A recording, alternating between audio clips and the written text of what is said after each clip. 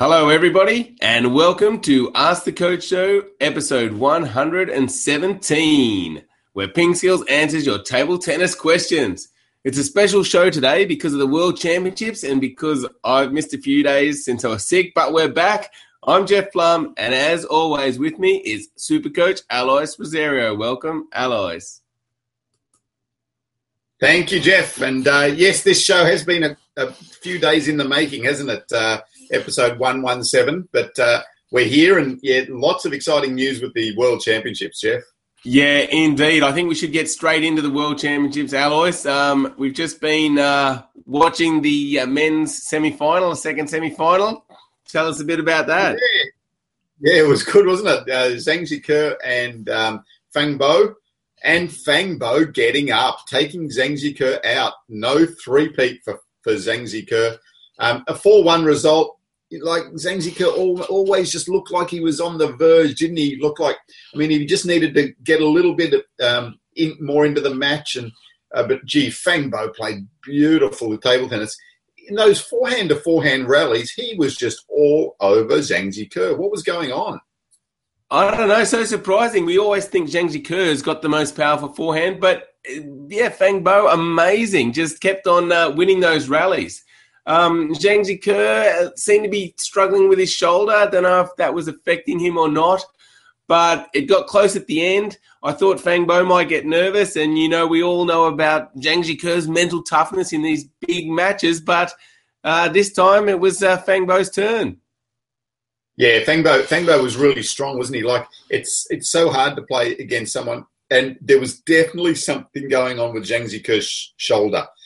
So in the previous matches, we've seen that he's had to have some medical attention for his shoulder, and you could see when he was going forehand to forehand rallies, he'd pull up. He was trying not to let Fang Bo see too much, but you could see that he was just moving his shoulder around. There was definitely something going on, the point of the shoulder, at the back of the shoulder, and I think even in the lat down here as well. So I think that whole shoulder region is in a bit of trouble for Zhang Jike. It'll be just one of those things where you're playing a lot over a period of time. He's had a few tough matches to get through, and I think it's just taken its toll. But let's not take anything away from Fang Bo. Wow, what a strong performance to beat Zhang Jike. I mean, I don't care if Zhang Jike's got one leg; he would still be a tough opponent. Indeed. So I believe he's now taking down Zhu Xin. Zhang Jike, can he get through Ma Long? That's the question now, Alois. Yeah, so Ma Long, I mean, again, such a competitor. Like on his way, he's just had really decisive victories. He beat Panagiotis, the Greek chopper, 4-0. He beat Ju Se-hyuk 4-1. So he had two choppers in a row, and then beat Tang Peng 4-0, and really made Tang look ordinary. We saw Tang Peng here in Australia last year. He only played in the doubles, but he looked pretty strong. He's such a solid performer. But Ma Long made him look ordinary. And then the big semi-final against Fan Zhendong, the young guy who we thought is the next big thing from China, he took him out 4-1 in that as well, and lost the fourth game, 11-7. So took the first game 11-1 or something like that, Ma Long is looking like he's in really good form, and I think Fang Bo's got another tall task on his hands to get through there. Yeah, I think so. I'm going to go with Ma Long. I think I picked him at the start of the tournament, Alois, and so I'm going to go with him. You did. Yeah, you did. I picked Zhang Jike. He's gone. Yes. And then in the women's, Alois, I picked Ding Ning. How did I go there? Oh, mate, you're on a roll. Ding Ning took the title. So beat Liu Shiwen 4-3. Just before we get to the final, so Ding Ning in the quarterfinal beat Wu Yang, a chopper from China, beautiful chopper, beat her 4-3 in the quarterfinal. So that's tough, playing against a chopper and coming through. Then in the semi-final, beat the qualifier, another Chinese girl, Mu Zi. She beat her 4-3 and 11-6 in the deciding set. So Mu Zi, another interesting story, came through the qualification tournament and beat Feng Tian Wei 4-0. One of the last of the real non-Chinese challengers. And then in the final against Liu Shiwen, again, a 4-3 result. And a little bit of controversy in my books. I haven't seen all of the match, but a little bit of controversy. In the seventh game, very early, Ding Ning went down at 2-0, turned her ankle and stayed down and had 10-minute medical timeout. And I think really threw the rhythm of Liu Shiwen. Controversial, huh? Yeah, definitely. I mean, at that stage, I would have picked Liu Shiwen to take the match. She was in some really good form, really on a roll, and I think that injury actually turned things around. Wow, there you go. I can still hear you've got some of the ITTV in the background there, Alois. I better turn that off. I'm still too excited about it. Sorry. Yes, I had the women's doubles going on in the background. So really, really interesting world so far. One of the other really great things I reckon from this World Championships is the ITTF have really gone out and promoted the players. We've been banging on about this for a long, long time, about getting the players' profiles out there and letting us start to learn a bit more about the players. And the ITTF have done a great job at this Worlds and in the lead up to the Worlds in starting to let us relate to the players. I wanted Ding Ning to win because I've seen a bit of her profile. I've seen a bit of her background. I want her to win. We've seen with those Driving with the Stars, I think they've been great. Yeah. So what they do is on the way to the venue, they've got a little camera set up in the car, and they do a mini interview with some of the top players, and they just have the questions up on a little screen in the back seat, and the players are going through and answering questions. It just lets us into a little bit more about the players. And, we always talk about these Chinese players. We don't know anything about them. Finally, we've got to learn a little bit about the Chinese players. And now at the World Championships, in the semis and the finals, usually if there's Chinese players playing against each other, you think, oh, yeah, well, one of them's going to win. Now, I'm actually backing or barracking for one or other of the Chinese players. Good job, ITTF. I love it. Yeah, brilliant. It's been great, hasn't it? And, they've done a fantastic job all around, promoting the players, streaming all the matches on the ITTV. I've been really impressed. Yeah, no, like it. Keep going, ITTF. It's exactly what we're looking for. Yep. And I noticed Mima Ito seemed to do okay, Alois. Have you seen any results for her? Yeah, she did well. I'm just trying to look. I think what was it, quarterfinals for Mima Ito. Yeah. And I think it did pretty well against, was it Li Shiwen? Yeah. No, against Li Xiaoxia. She was up 2-0 against Li Xiaoxia.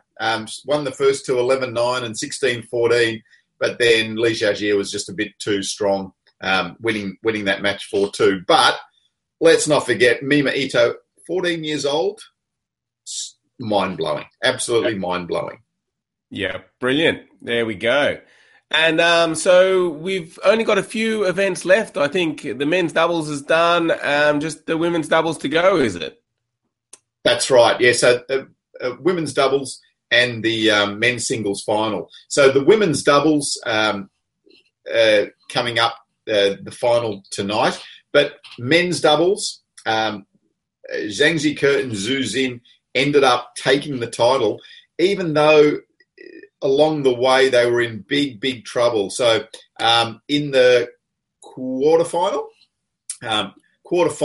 against the Japanese pair, they were down match points against Morizono and Oshima. So they were down, I think, 10-7 in the seventh game and got up to win.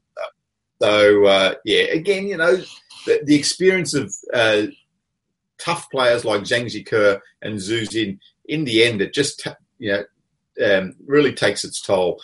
Then in the semis, they beat the Korean pair of Lee Sang-soo and Seo Hyun-duk 4-2. And then the final, again, was 4-2 against the other Chinese pair of Fan Zhendong and Zhao Yu. So, so good win there for Zhu Xin and Zhang Jike. And it sort of belies, the seedings, doesn't it? We talked a bit about the seedings before the World Championship started for the doubles. When you've got two great players like Zhu Xin and Zhang Jike, I mean, they are definitely one of the favourites to win. I don't care if they haven't played doubles on the World Tour before. I don't care if they don't play much doubles at all. Like, put those two together on a table tennis table and you're going to have some trouble. That's for sure. Yeah, exactly. Maybe that's something they can look at. But, it's always hard, Alois, with the seedings because, the players that play all the time will say, well, you can't seed them, But, I don't know. It's pretty clear, isn't it? They're always going to be dangerous. Yeah, that's right. I mean, it's almost – you almost have to add up the players' world singles rankings and take that into account somewhere when you're doing the double seedings because, I mean, table tennis doubles isn't as specialised as something like badminton where you have to have much more teamwork because it's not taking it in turns or even tennis.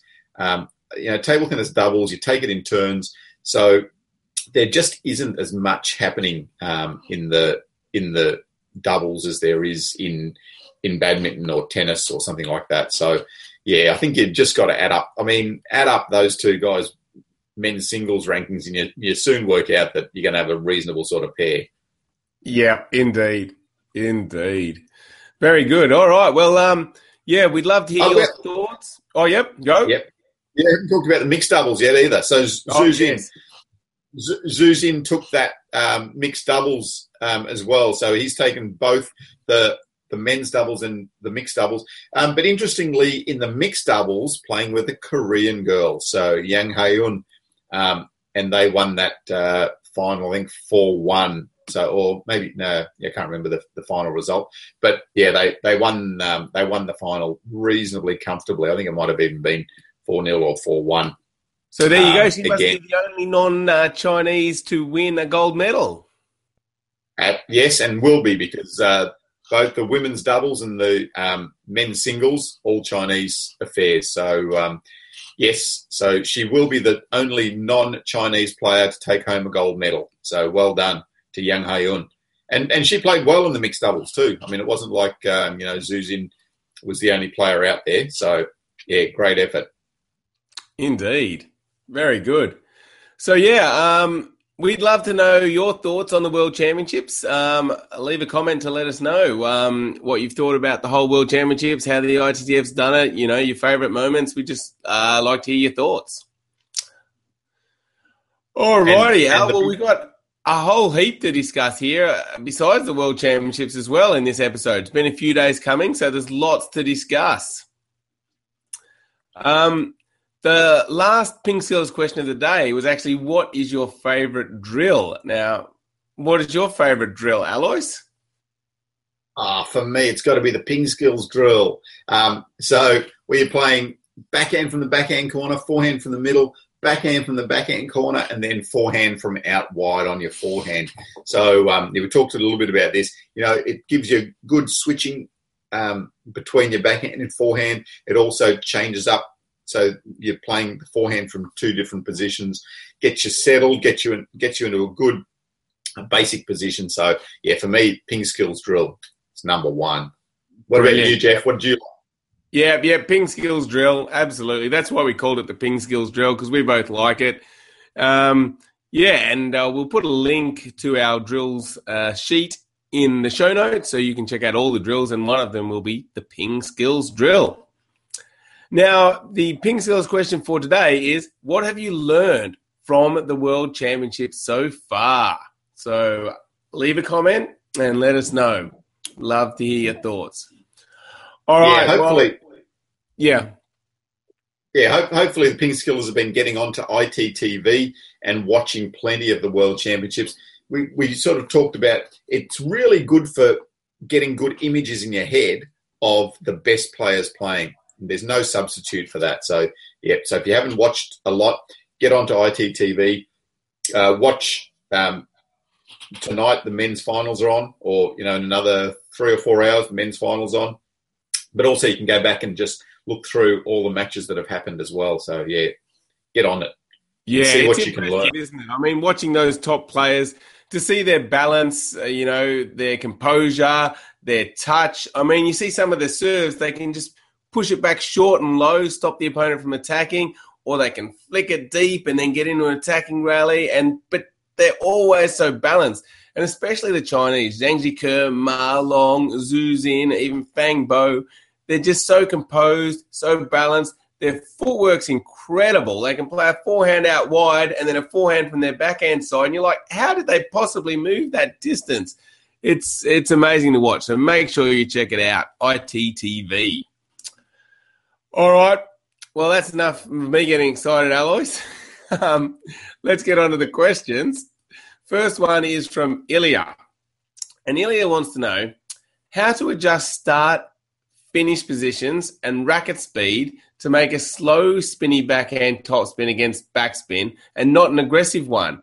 And which version should you learn first, the slow one or the fast one? Yeah, so Ilya, I think to start with just the slower topspin. To do that, you need more of a vertical stroke. So if I'm hitting at the ball this way, so I need to start lower and finish higher. So the stroke will actually look something like that. So in starting quite low, down about your knee level and finishing up above your eye level there. That more vertical stroke will give the ball more lift rather than more forward momentum. If you want to get more speed, then you start a little bit more back and come forward. So, to start off with, I think just that slower ball is actually quite good because you're learning to lift and to feel the ball. So the ball's gripping into your rubber and lifting that way. So it's gripping and lifting out of your rubber that way. So that's the feel that you really want to get. Once you've got that feel, then you can understand that you can rip the ball as much as you want and spin the ball heavily, and you're going to be able to lift that backspin up and over the net. Yeah, so it's called the slow spinny topspin, but does your contact need to be slow or need to be fast? Yeah, good point. So the contact needs to be quite fast. So your racket head speed is quite fast to be able to lift the backspin on the ball. If you come through slowly like that, you're not going to get the friction of the bat on the ball, and the ball's not going to lift. It's just going to drop down. So you want plenty of speed and friction on the ball when you actually contact it. Okay, good. All right. So Ilya, the slow spinny one, start low, vertical stroke, quite a fast racket speed and a nice brushing contact. Yeah, and then, Alois says, learn that one first, and then you can start to go more forward and start to play faster shots against that backspin ball. So try those things out and let us know if it helps out. All right. Brock has got an update for us. He says, I played with the tall guy one final time and I owned him with a 21-14, 21-12 victory. I feel unstoppable now. Good to hear, Brock. Oh. All right. And he's also given another update, Jeff. Yes. He says, hey, Ping Skills, I beat my new rival. He goes, I am wondering, is the start and finish position important when doing strokes? Yeah, so firstly, Brocky, good work. You got over the tall guy. Now you're getting over this new rival as well. Zhang Zhike, bring him on. Bring him on. That's really good. Really good to see the improvement, Brock. So with your strokes, we really stress the start and finish positions. The reason is that if you get those two things right, then the stroke will basically start to form in the correct way. If you don't get the start and finish positions right, then it's going to be difficult to get your stroke right. So we emphasize that all the time with all your strokes. Look at your start and finish position. We emphasize that in all of our lessons, in our strokes and technique section. Get on there, try to copy those start and finish positions. Definitely important. Indeed. All right. Now, Aliman has got a question, Alois. He says, how do you guys feel about Zhu Xin losing to Fang Bo? Zhu Xin was keeping up until the edge ball at the end. Yeah, so watch a bit of it, and I mean, Fang Bo looked good. I mean, and I think he sort of backed that up now with his win against Zhang Zhike as well. So Zhu Xin, again, there was something a little bit wrong physically. I'm not sure. He's had problems with his shoulder. Had a lot of matches because he played singles, doubles, mixed doubles, and winning both the men's doubles and mixed doubles that means a lot of match time.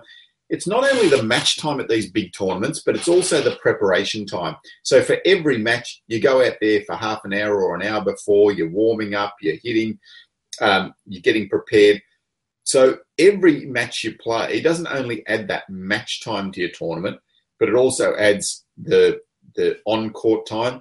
And then there's the things that we don't get to see much, but at these big tournaments, there's also the transportation from the hotel to the venue. So there's that time, there's the preparation time, there's the mental tiredness time as well. You know, just getting up for each of these matches, and each match isn't easy. So we saw that in Zhu Xin's men's doubles, you know, in the quarterfinals they would match points down. So it's a big match. He's got to recover from that, recover from the mixed doubles, you know, the highs of winning 2 gold medals. So overall, I think it just takes its toll on a player like Zhu Xin. And Fang Bo played brilliantly, brilliantly. That edge ball at the end, you know what? Zhu Xin was back from the table. He was defending. I think 2 or 3 balls before that, he just was able to get the ball back and stay in the rally. Yeah, Zhu Xin was really out of that rally anyway. And Fang Bo getting the edge at the end, I mean, yeah, it was going into Zhu Xin's backhand. It was going to be a difficult ball for him anyway. So, yeah, or it might have been going to his forehand, but it was a difficult ball for him anyway. So, yeah, I don't really put it down to that edge ball, but yeah, great play from Fang Bo and a big ask for Zhu Xin in the big tournament. Yeah, indeed. I mean, I've been really impressed with Fang Bo. Obviously, I mean, if you beat Zhu Xin and Zhang Zhike, you're obviously playing really, really well. It's interesting because I think he's only ranked 14, he's ranked 14 in the world, so it is a bit of a surprise. And I'm just having a look at his Pro Tour record, Alois, and he won the 2013 Austrian Open, runner-up at the Swedish Open in 2014 and the Korean Open in 2014. But that's kind of his best in the Pro Tour events. And he's 37 wins and 9 losses overall in his career in the Pro Tour and World Championships to date. So this is really a breakout performance for him. Yeah, it is. He has had some injuries. I'm not sure what his injuries have been, but I know that he has had injuries, and he's been under a big injury cloud for a little while. And I think that's why they weren't really we weren't expecting that much from him at the World Championships. You know, a couple of years ago he was the next big thing, like Fan Zhendong is now, but hasn't been able to really produce in the last year and a bit. So his body is feeling good. He's in good physical health, and this is probably his potential.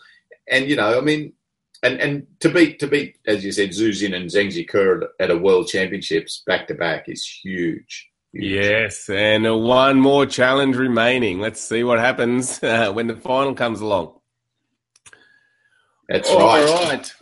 Now, so the final is on in about 3 hours from now. So yeah, set your clocks, guys.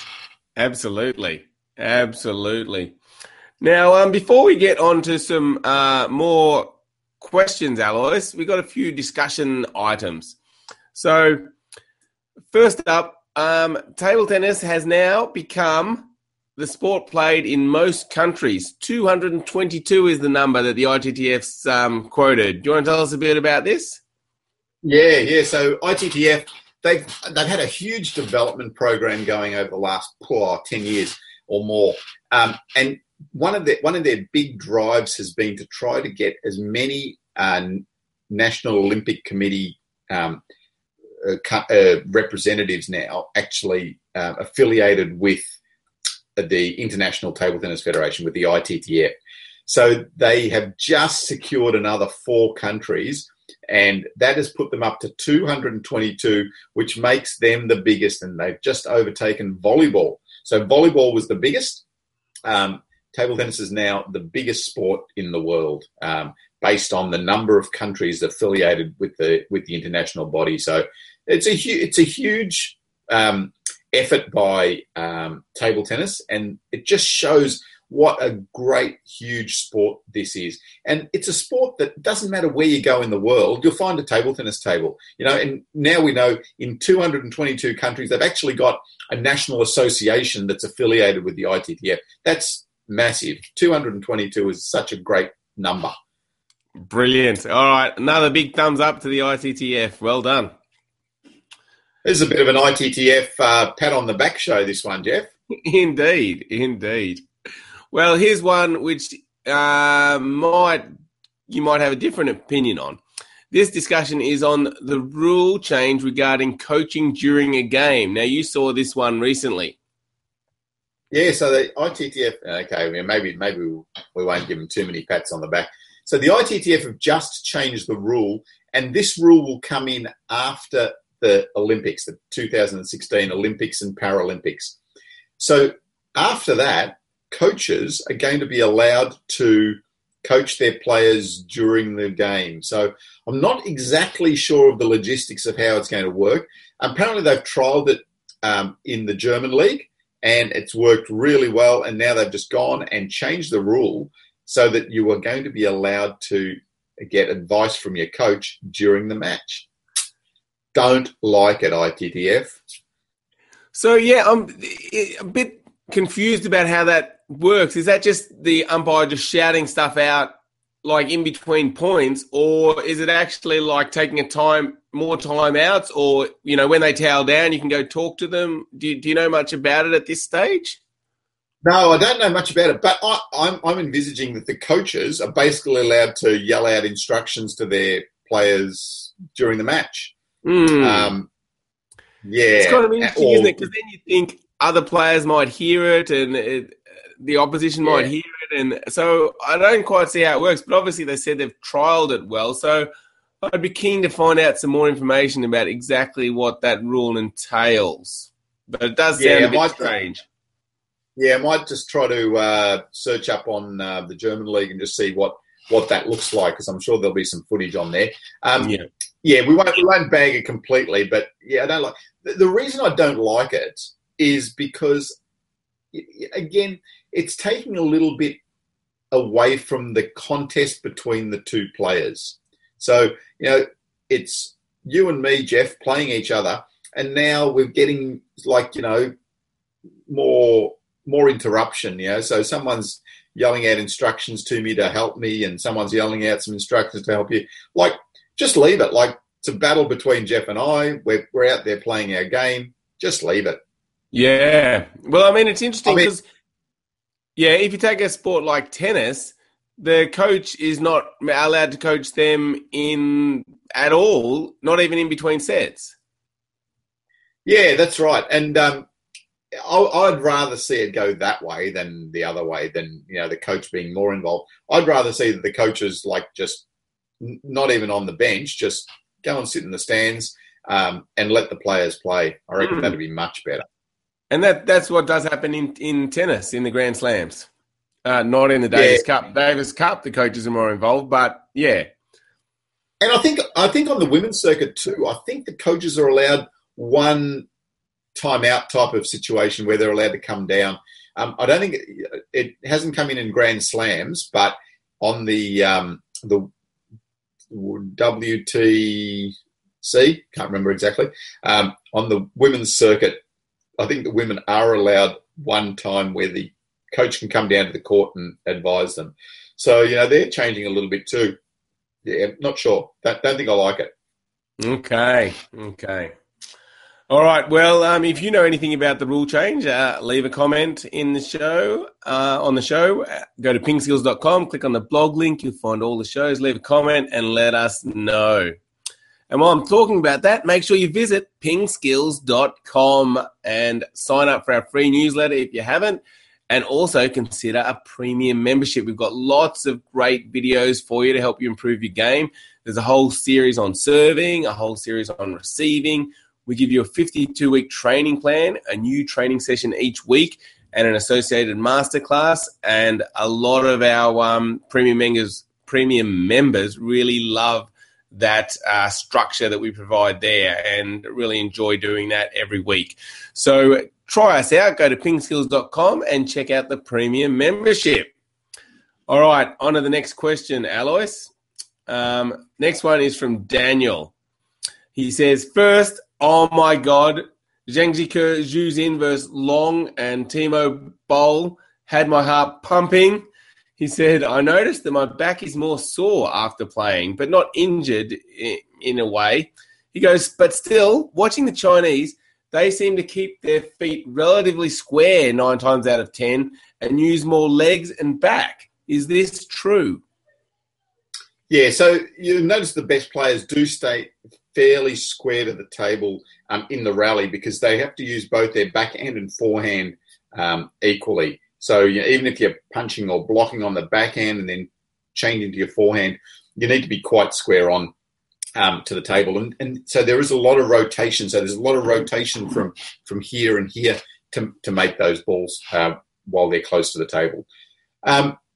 So getting back to the doubles, Zhu Xin, Zheng Jike, Timo Boll, Ma Long, it was a good match, wasn't it? That was the one we were hoping that Boll could get through and maybe, get his world championship gold medal with. And obviously, losing to the eventual winners, it was a tough draw. They came up against each other in the second round, again because of the seedings and all that sort of thing. But it was a good match.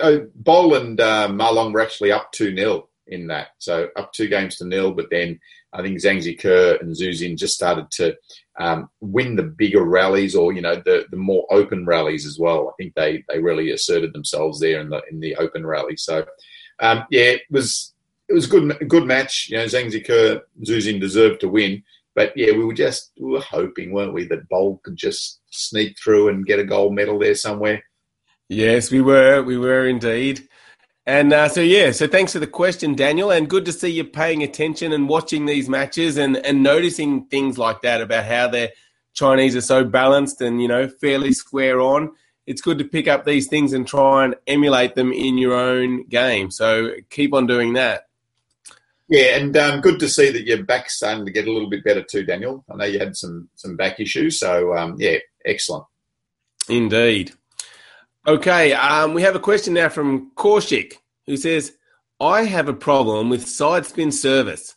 Sometimes an opponent gives the ball both side spin and top spin, and sometimes back spin and side spin, and they also vary the length of the ball, making it very difficult to return the service. How do I return it? Yeah, well, that's part of the intrigue or the difficulty of serving and returning, isn't it? So say for the tomahawk serve, you can come over the top a little bit with some top spin, or you can come down this way and get some back spin. So they've all got side spin on it, but whether they've got a little bit of top or a little bit of back makes a difference to your return. Experience is the best way, just being able to see these balls come at you repetitively over and over, you'll start to recognize things. Being able to watch the contact as well is important. Sometimes it's hard to see, and it's hard to recognize when you haven't seen it a lot. To be able to see the difference between that and that, or kicking for the topspin, kicking up on the ball that way or down this way on the serve. It's a lot of experience. We've got some really good lessons on returning secrets that will help you just to understand the basic principles of what's happening with the serve, so you can recognise and see the different spin that's happening on the ball as well. So that's probably a good next step for you. Indeed. So thanks for the question, Kaushik. And anyone that's interested, as I said before, our premium membership is a great way to improve your table tennis. And as Alois just said, we've got a whole series of videos on returning serve. It'll teach you the basics and really help you out. So check out the premium membership at pingskills.com. Next up is a question from Ubaid. And Ubaid says, how far from the table should I stand while backhand smashing? When I stand far back from the table, I make a fast smash, but mostly I fail because I can't hit the ball accurately. When standing closer, I make a fine shot, but slow. What should I do?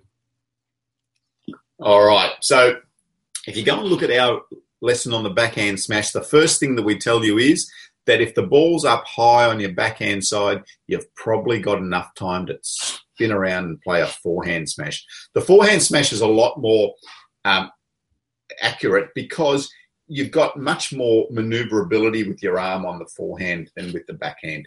So that's the first tip. Secondly, if you are forced to play a backhand smash, try to get the ball at a comfortable height to you. So try to get the ball when it's up around shoulder height or head height. If you let the ball go up too high or from up here, it's really difficult to control, and definitely if it drops down too low, it's too difficult. If the ball goes way back, so they've kicked it with a lot of height and a lot of topspin, and it really kicks you back away from the table, then don't try to play the ball too hard. So you're saying that it's more difficult when you're back further from the table. Just play almost a counter topspin from back there, or get around and use your forehand. If you're closer to the table, it is more accurate, but the key there is to be able to turn yourself side on. So if you turn side on, you'll get a better smash at the ball. If you're standing close to the table and square on, it's hard to generate enough power for the smash. So use that time that the ball's up in the air. If you're not going to turn around and use a forehand, make sure you turn side on so that you can smash through with the backhand as well. So there's a few different thoughts for you about the backhand smash. Great. Excellent. All right. Hopefully that's helped you out, Ubaid. And thanks for the question. All right. Next up is James. And James says, if the bat hits the ball over the net while at the same time the bat is dropped during the swing, is the ball still in play? Secondly, the player can't reach, so he intentionally swings and let the bat leave his hand. Are these illegal? Okay. So it all depends on whether the bat is in your hand when the ball contacts the bat. That's the key. So the ball has to be in contact with your hand when you make the shot. So if the ball's up there and you just throw the bat at it and the bat hits the ball when it's in midair and not in your playing hand, then it's illegal. So it's the other person's point. So the bat has to be in your hand when you make contact. There you go. That's the key point. Hopefully that clears up both of those for you, James. It's an interesting one, and I guess a lot of people don't realise that, Alois, because I still see a lot of people throwing the bat if they can't quite reach it and thinking that will be okay. Yeah, not okay. It's got to be in your hand. Okay, there you go. So spread the news, everybody. Make sure everybody's aware of that rule, because I don't think it's a common one that a lot of people know about. All right, let's move on to a question from Mark. Mark says, I have a sheet of long pips. My index finger keeps brushing against the pips, and eventually I started to peel the sheet off. I took some scissors and cut the pips as close to the rubber as possible. Is this legal, or should I cut off the whole rubber? Okay, so what Mark's talking about, so he's got some long pimples there, and what he's doing is he's got his finger up on the pimples there like that, and so what he's done is he has cut these pips down. So he's cut them off here. All right.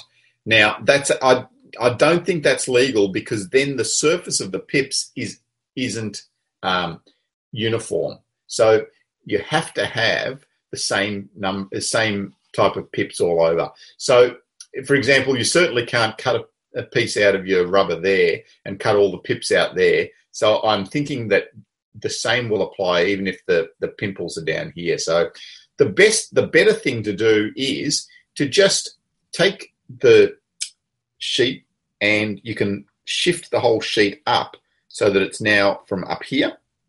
Okay, so you've got the sheet of rubber starting there and going up from there. So then you won't be rubbing your finger against the pimples, and it'll all be good. So that's probably the best solution. But yeah, cutting the pimples, no good. Okay, and so in that scenario, Alois, your finger would actually be directly on the wood. Yeah, that's right. Yep. So your finger, so there wouldn't be any rubber there at all, and your finger would be on the wooden part. Yep. Great. All right. So you'll see often pen holders will shift the rubber up their blade a little bit, so the rubber will actually start there and go from there up, so that they can just have their fingers on the wood there on both this side and that side. So yeah. Indeed. All right. Hopefully that helps you out, Mark. Okay. Another question from Dave. And Dave says, attacking long and fast and very spinny serves on both the backhand and forehand, what is the best tactic? Yeah. So, Dave, definitely if the serve's long, the best thing to think about is to make your attacking topspin on both sides. So give yourself a little bit of space. So if they're serving a lot of balls long to you, just take half a step back. But even if they serve one ball long to you, think that the first thing you're going to think about is making a backhand or forehand topspin attack. Now, one of the key things here is to make sure that you're set up well. If you're in a good, balanced, ready position before they serve, then it'll be a bit easier to make both the forehand and backhand. If you're turned like this and ready to play only with your forehand, or turned like this and ready to play only with your backhand and the ball comes long on the other side, then it becomes difficult. So having a fairly square position to the table so that you can play equally forehand and backhand no matter where the ball goes long. And that setup is really important. And to take the initiative when they serve the ball long to you is really important as well. Yeah, good advice. Now, if the serves are particularly spinny as they're coming towards you, is there anything different you need to do? Yeah. So the shorter amount of time that the ball stays on your racket, the better, basically. So if you can keep the ball on your racket for a very short amount of time, then the spin that's on the ball doesn't have as much time to sink in and kick off. So if the ball's spinning and you brush it very fast and very fine, and your racket's only on the ball for a very short amount of time, that'll give you the best chance to negate the spin that's on the ball, put your own topspin on the ball, and get your shot a little bit more accurate. So short amount of time, good racket head speed, and really just brush the ball finely. Excellent. All right, great tips. Hopefully that helps you out, Dave. Give that a try. Fast racket head speed against those spinny serves, and play aggressively. See, it takes a bit of practice to get that right, but see if you can get someone to serve you some long spinny serves just in a practice situation so you can practice it over and over, and hopefully you can get the hang of it. Thanks for the question, Dave. All right, Alois, well, that wraps up a Monster Ask the Coach show. Lots of updates since we've missed a few days and exciting news with all the World Championships on. So Thanks, everybody, for watching. Make sure you check out the final, which is on the men's singles final, which is on very shortly. And thank you again, and thank you, Alois. Thank you, Jeff. And, get on to that men's singles final. It's going to be good. Can Feng Bo take the third big scalp of the Chinese team and secure the men's singles world championship, or will Ma Long succeed? See you, everybody.